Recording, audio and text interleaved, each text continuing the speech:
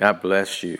Thank you for joining me for this podcast, Ministry Moments with Dr. Kevin Jackson. I am excited about today's podcast, which is a continuation of our teaching on the tangible leadership of God. So this will be part 3 as we have been focusing on Exodus chapter 13, verses 17 through 22. So part 3 is going to cover verses 20 through 22. Let's pray. Father, we thank you for this opportunity to join together again. I pray that you will bless my brother and sister as they learn from this teaching, that we may use what we hear in our everyday lives, and that we may become even more faithful to you as our primary leader, the living God. Thank you for this time again. In Jesus' name, amen. So we're looking at verses 20 through 22, and I want to read that to you. After leaving Succoth, they camped at Etham on the edge of the desert. By day, the Lord went ahead of them in a pillar of cloud to guide them on their way, and by night in a pillar of fire to give them light, so that they could travel by day or night. Verse 22, neither the pillar of cloud by day nor the pillar of fire by night left its place in front of the people. So I hope that you've had the opportunity to listen to parts 1 and 2 of this tangible leadership of God teaching. And I'm hoping that you'll find this as a great way to implement some powerful teachings in your everyday life. As we look at the verses that I've read to you, let's make a few background observations. So Succoth at the time was a town in the Jordan Valley. It was the first stopping place during this Exodus journey. The word is also identified as a Jewish holiday concerning the booths or temporary dwelling place that's used to celebrate the Jewish holiday of Succoth. And then we have one other landmark item that's in the text, and that's Etham. Etham, as it is defined in the text, is at the edge of the desert. And so here we have a visual observation to take in. The Israelites have left Egypt. They're stopping in Succoth, and then they're going to stop in Etham. What we see here with the Israelites is that they are in transition. They took stops at Succoth and Etham as a part of their time of preparation for what was ahead. And so we look at two words in this observation, and that is transition and preparation. One is going to indicate movement at some point in time to another, then the other indicates activity to be prepared for transition. That's what preparation is. So the Israelites are in transition from one place to another, ultimately to reach the land of promise or the promised land. And so let's take a pause and think about our own selves as we bring this up to our context. How are you preparing for transition, whether it's physically, emotionally, or spiritually? Because I believe that God is transitioning us. I believe He's transitioning the individual believer of the Lord Jesus Christ. I believe He's transitioning the church, the body, the ecclesia, the called out ones, and that He's also transitioning the world as a whole, globally. God is transitioning us, even in the times that we're in right now, even with the coronavirus, even with the political circumstances, not only in the United States, but all over the world. I believe that this is a season of transition. It's a season of transition within our families. It's a season of transition as we deal with the loss of loved ones. It's a season of transition as we try to adjust to the new context that we live in, whether it's with employment or without employment, whether it's dealing with some type of illness or not, whether it's dealing with combining incomes or finding others family members who are now to live in our homes so that we can take care of each other. There are transitions with our young people who are in college, whether it's on the college campus or moving back into their parents' home, where they will begin to continue to learn virtually. There's transition even within the marketplace and how people actually do business. Restaurants may now do more of the takeout part of the business rather than the in-person and sitting down part of the business. Everything is in transition. The climate is in transition. The world is in transition. And when we are in transition, it becomes important that we have that time of preparation, preparing for what is going to take place, and also dealing with some of the things that happened prior to the transition. We have to understand that God is dealing with the Israelites. Well, these are people who have gone through a level of trauma, who have experienced oppression, who have had some level of uncertainty. And God is seeking to transition them from an environment that was conducive for those things to take place, trauma, oppression, disappointment, uncertainty, to a place where He's able to set them and be in relationship with them and provide them with the things that He had promised them. And here are some things that we can acknowledge about transition. I'm talking about transition right now. I'm talking about between Succoth and Etham, as God has moved them from Egypt to Succoth and then to Etham. At the end of the desert is what it means, Etham.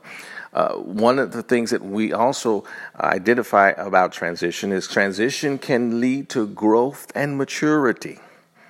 Transition can lead to growth and maturity, because sometimes it forces us to adapt and adjust. Perhaps you are sensing God moving you, transitioning you from one place to another. And I want you to take note of the fact that this could be a growth moment. This could be a stretching moment. This could be a developing moment. This could be a maturing moment in which God is transitioning you, even if it's mindset, even if it's physically, spiritually, emotionally, whatever the category is, it is a moment in which God is transitioning us for something that is to come. For the Israelites at that point, the most immediate thing that they would experience would be the Red Sea experience. And so God took the Israelites step by step from Succoth to Etham. For rest, those stops were necessary. For recovery, for relaxation, I'm talking about the tangible leadership of God. For preparation and inspiration, all in preparation for the Red Sea experience. They did not know how it was going to happen, how the encounter was going to take place, what the details were, but God did. God had that foreknowledge. He has all knowledge because He is omniscient. And so God has taken them step by step. I want to encourage you that even in your transition, whatever it is, whether it's transition in ministry, transition in relationship, transition in whatever, God is that kind of leader, that tangible leader, who walks with you step by step through that process, through that transition. And so He gives them places to stop along the way. They're not just stopping there just because, but they're stopping there that they may continue to prepare for what's next. Are you able to discern when it's time to stop and recover? Some of us are so busy and on the move and on the go and got our vision plan and we know what the next step is and all those kinds of things that we don't take the necessary stops, the necessary pauses that will prepare us for what's coming next. And so I want to really ask the Lord in my prayer time for you and for myself is that we're able to discern when it is time to stop and recover. I've talked to you about this before, about self-care, taking care of self, body, soul, mind, and spirit. And so, do you know what the pull of God is upon you to communicate when he wants you to stop, to recover, and prepare? Do you know that impression that's on your heart? Do you know when God speaks to you in a dream, a vision, or through someone else, or some other means in which God is communicating you when he wants you to stop? So in the text, we see God. He is the primary leader who is leading Moses, and then in turn, Moses is the secondary leader who is giving direction to God's people, the Israelites. God is the primary leader. Here's what I want you to know. Here's what I want you to write down, because God has the vision, he knows the way, and he has the provision for the journey. God is the primary leader because he has the vision, he knows the way, and he has the provision for the journey. God must be, in our own mindset, in our own perception, the primary leader, regardless of who he's using to lead us. I spoke about that in part 2. And so it's worth reiterating again. God is the primary leader. He knows the vision. He knows the way to go. Let me tell you something else. He knows us, and he has the provision for the journey. Let's look at verse 21. Again, by the day the Lord went ahead of them in a pillar of cloud to guide them on their way, and by night in a pillar of fire to give them light, so that they could travel by day or night. Neither the pillar of cloud by day nor the pillar of fire by night left its place in front of the people. Notice something. God is in front of the people. He is leading, and he is ahead of them. Why? Because he has the vision. He knows the way, and he has the provision for the journey.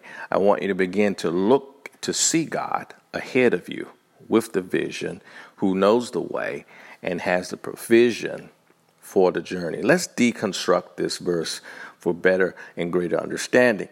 So God is leading the Israelites, and he's leading them on a continual basis to get them to the place he's destined for them. Here's the observation. God, write this down, God is leading them through all conditions. God is leading the Israelites through all conditions. When I say all conditions, the text tells us he's leading them by day, the pillar of cloud, and he's leading them by night, the pillar of fire. God is leading them through all conditions, all seasons, day and night, hot or cold, clear or hazy, rainy or clear. It doesn't matter, because God is not impacted by the conditions. He is leading them, oh hallelujah, through all conditions. I don't know what conditions you may be experiencing. I don't know if it's day or night. And I'm also speaking not just in the literal sense of day and night, but also in a symbolic way, where it may be a day season where you can see things clearly, you know where you're going, or the night season where it is dark, but you need the illumination of God, the amplification of God through the Holy Spirit to lead and guide us in those dark seasons. God is leading them in the text in all conditions. So it doesn't matter what the conditions are. Whether society is in upheaval, God is leading in all conditions. Whether it's during a season where you just can't see your way, God is leading in all seasons. Whether it's in a time of political upheaval, God is leading in all conditions. So whatever the circumstances is, those circumstances cannot overwhelm God, because he has the ability to address all circumstances. And so God leads us in all conditions. Here's another observation. The people are depending on the leadership of God. Now, we can understand that there are probably some people who have some attitudes. There are probably some people who are saying, where are we going? There are probably some people saying, this is great. There are some other people who are saying, I can't wait till we get to the promised land. There are a number of perspectives and people in terms of how they feel about this movement, this transition that are going on in this crowd of people, millions of folks. But for the majority of the people, they are moving in a direction that God is leading. And so there could have been those that were complaining, some that were negative, but the majority, they kept it moving. And there might be times when we are not sure about where God is leading us and how he's leading us and where and all those kinds of things because we have the lack of the information. I want to encourage you to keep it moving. Keep it moving in a direction that God is guiding, leading, pulling, dragging, carrying, because we're going to get to the destination that God has designated for us. And so not only did God lead in all conditions, but God was aware of the needs of those who followed him. He understood, remember in part 1, we talked about how God took them in a roundabout way. He did not take them the way of the Philistines because they would want to revert back to Egypt for fear of the Philistines. So God took them the long route because he understood the needs of the people. I want to reiterate to you again, God understands your needs and my needs in the season that you're in, through all the conditions that you are going through. And here what we see the primary leader, God, and we see Moses and the Israelites as the followers. So, yes, we have the tangible leadership of God, but there must also be that tangible fellowship of you and me and the disciples of Christ following God. There is such thing as fellowship, following behind God. And so we need to talk about that for a bit as we prepare to bring this teaching to a close and begin part 4 on next week. So let's talk about fellowship. You know, when we were growing up as children, we were taught those games that taught us about leadership, and it also taught us about fellowship, right? So we had games like Mother May I. Those kinds of games taught us, one, to ask for permission to do something, and then to do exactly what we were told we were able to do. And if we were not, then we had to deal with the consequences. So we say, Mother, may I take 5 big steps? And the person on the other end would say, yes, you may. And you would take 5 big steps. Okay, and you say, Mother, may I take 3 baby steps? And Mother would say, no, you may take 2 baby steps. And then you say, I'm going to take 3 anyhow. And if you took 3, then you had to go all the way back and start over because we did not follow leadership, who was the person who was serving as mother. We learn that as children. We learn what leadership looked like, and then we also learn what fellowship looked like. Okay? And so fellowship requires a couple things. Let me share those things. Fellowship requires obedience. Okay? Even the scripture says obedience is better than sacrifice. So obedience is to come into compliance. We talked about that in part 1. Come into compliance willingly with what God has said or directed or guided us to do. And so it also requires trust, talking about fellowship, and it requires desire to carry out whatever that was given to us. And so one of the things that God would have us to do in this season, I want you to hear me, is to perfect our ability to follow. To perfect our ability to follow. To follow him, to follow the leadership that he's placed before you. I'm repeating some of the things now that we're in part 2. But God is speaking to us to follow, to perfect our ability to follow. Here's an example of that in New Testament text, Matthew chapter 16, verse 24. A very hard lesson here that Jesus gives. After he has just rebuked Peter, he says, if anyone desires to come after me, let him deny himself, take up his cross, and follow me. This fellowship of God, this fellowship of Christ by way of discipleship is costly because it requires us to run after God. It requires us to deny ourselves, to come under the leadership, the submission of God. And we no longer look to what we want to do, but what he wants to do, to take up our cross and follow him. Get behind him, go where he goes, take whatever turn he takes, whatever flank he makes. That becomes a part of our direction as well. And so God's tangible leadership also included his presence. God was present. Through the whole ordeal, he's present. He's present with the pillar of cloud. He's present with the pillar of fire. He's present with the direction that he's giving Moses. He's present when they get to the Red Sea. He's present from Succoth to Etham. He's present even when they stop to recover, to relate, to refresh. God is present. And his presence, as I shared with you before, it's going to create some things that I've said in part 2 or part 1. It's going to create confidence. My children are confident when I'm present because I'm dad.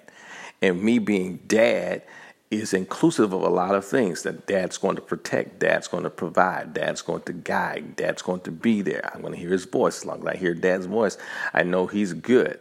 Okay? I know that I'm good because my presence in their lives communicates a lot of things. And so with God being present, it communicates confidence. It communicates security and comfort. Okay? Because God was present with them. Security because God brings provision. Security and confidence because God brings his power and his authority. And so the children of the Israelites are watching God manifest his power through the pillar of fire and the pillar of cloud on their behalf. They are seeing the tangible, interactive, touchable leadership of God. I want you to see God moving. Hallelujah. Every day in your life, I want you to see whether it's the pillar of fire or the pillar of cloud. Whether it's a season where you believe you can see your way, but I don't want you to take your eye off the pillar of cloud. Because even when we believe that we can see where we're going, know what we're going, we have the vision, it still becomes important that we follow the pillar of cloud. Because God is looking from a different perspective. And he sees all of the moving pieces that surrounds where we are, that surrounds the far off areas that are coming, that are developing. And so we need, hallelujah, to follow the pillar of cloud by day. When life is so clear, it's smooth, it's going the way we think it needs to be going, we need to still keep our eyes on the pillar of cloud, fellowship. And then in those night seasons, when we need the pillar of fire, where we can't see the enemy's footprints, we don't know what the strategy is that he has for us. But as long as we're looking to the light, hallelujah, looking to the power of the Holy Ghost, as we're looking to the Spirit of God, as we're looking at the pillar of fire, that even in the night season, glory to God, we can still see our way, because his light is going to be a lamp unto our feet, his word, right? His light is going to show us the sure steps that we can take and help us to jump over holes, to dodge those pitfalls that we may walk into if we did not have the light. So the Israelites had God, hallelujah, leading them during the day season and the night season. It doesn't matter what season we're in. Look up, hallelujah. Whatever season it is, look up. Don't take it for granted even in the day season. Look up. In the night season, look up for the pillar of fire. And so our focus is to concentrate on being a good follower of God, a good follower of Christ during whatever season that we are experiencing. So let me just reiterate some main points that you can write down as we bring this teaching to a close.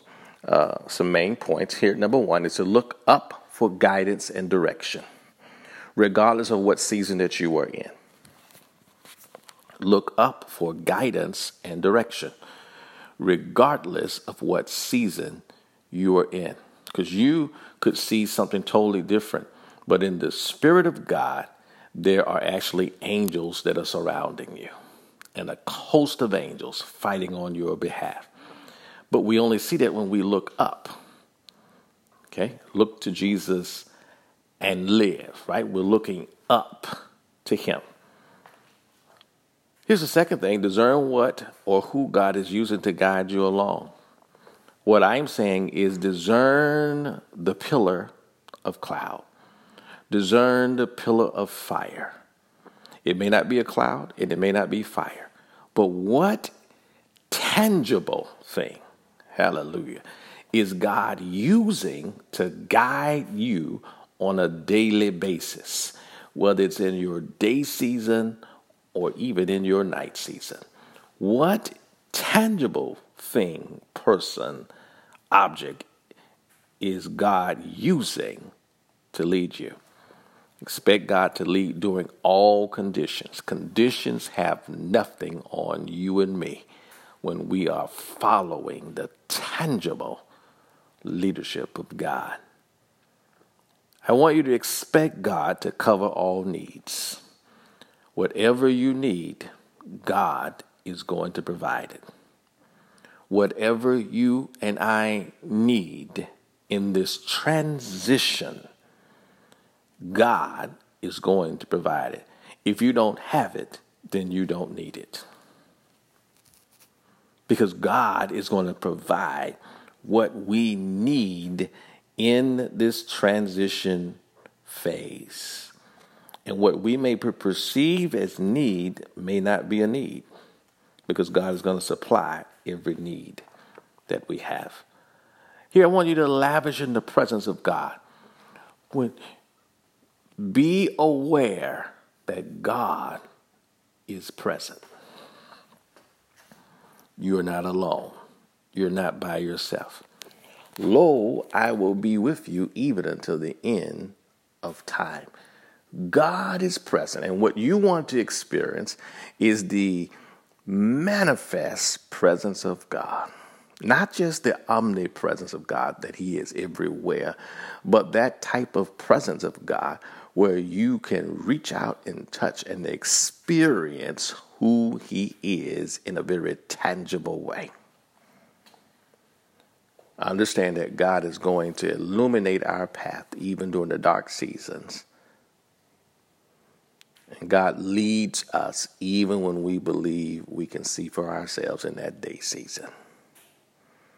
I want to encourage you to follow the tangible leadership of God. I hope you've been blessed by this teaching here. Try to make it as simple and practical as possible, and I hope it is a blessing to you. Thank you for joining me for this part 3 of the tangible leadership of God found in Exodus chapter 13. Tonight we dealt with verses 20 through 22.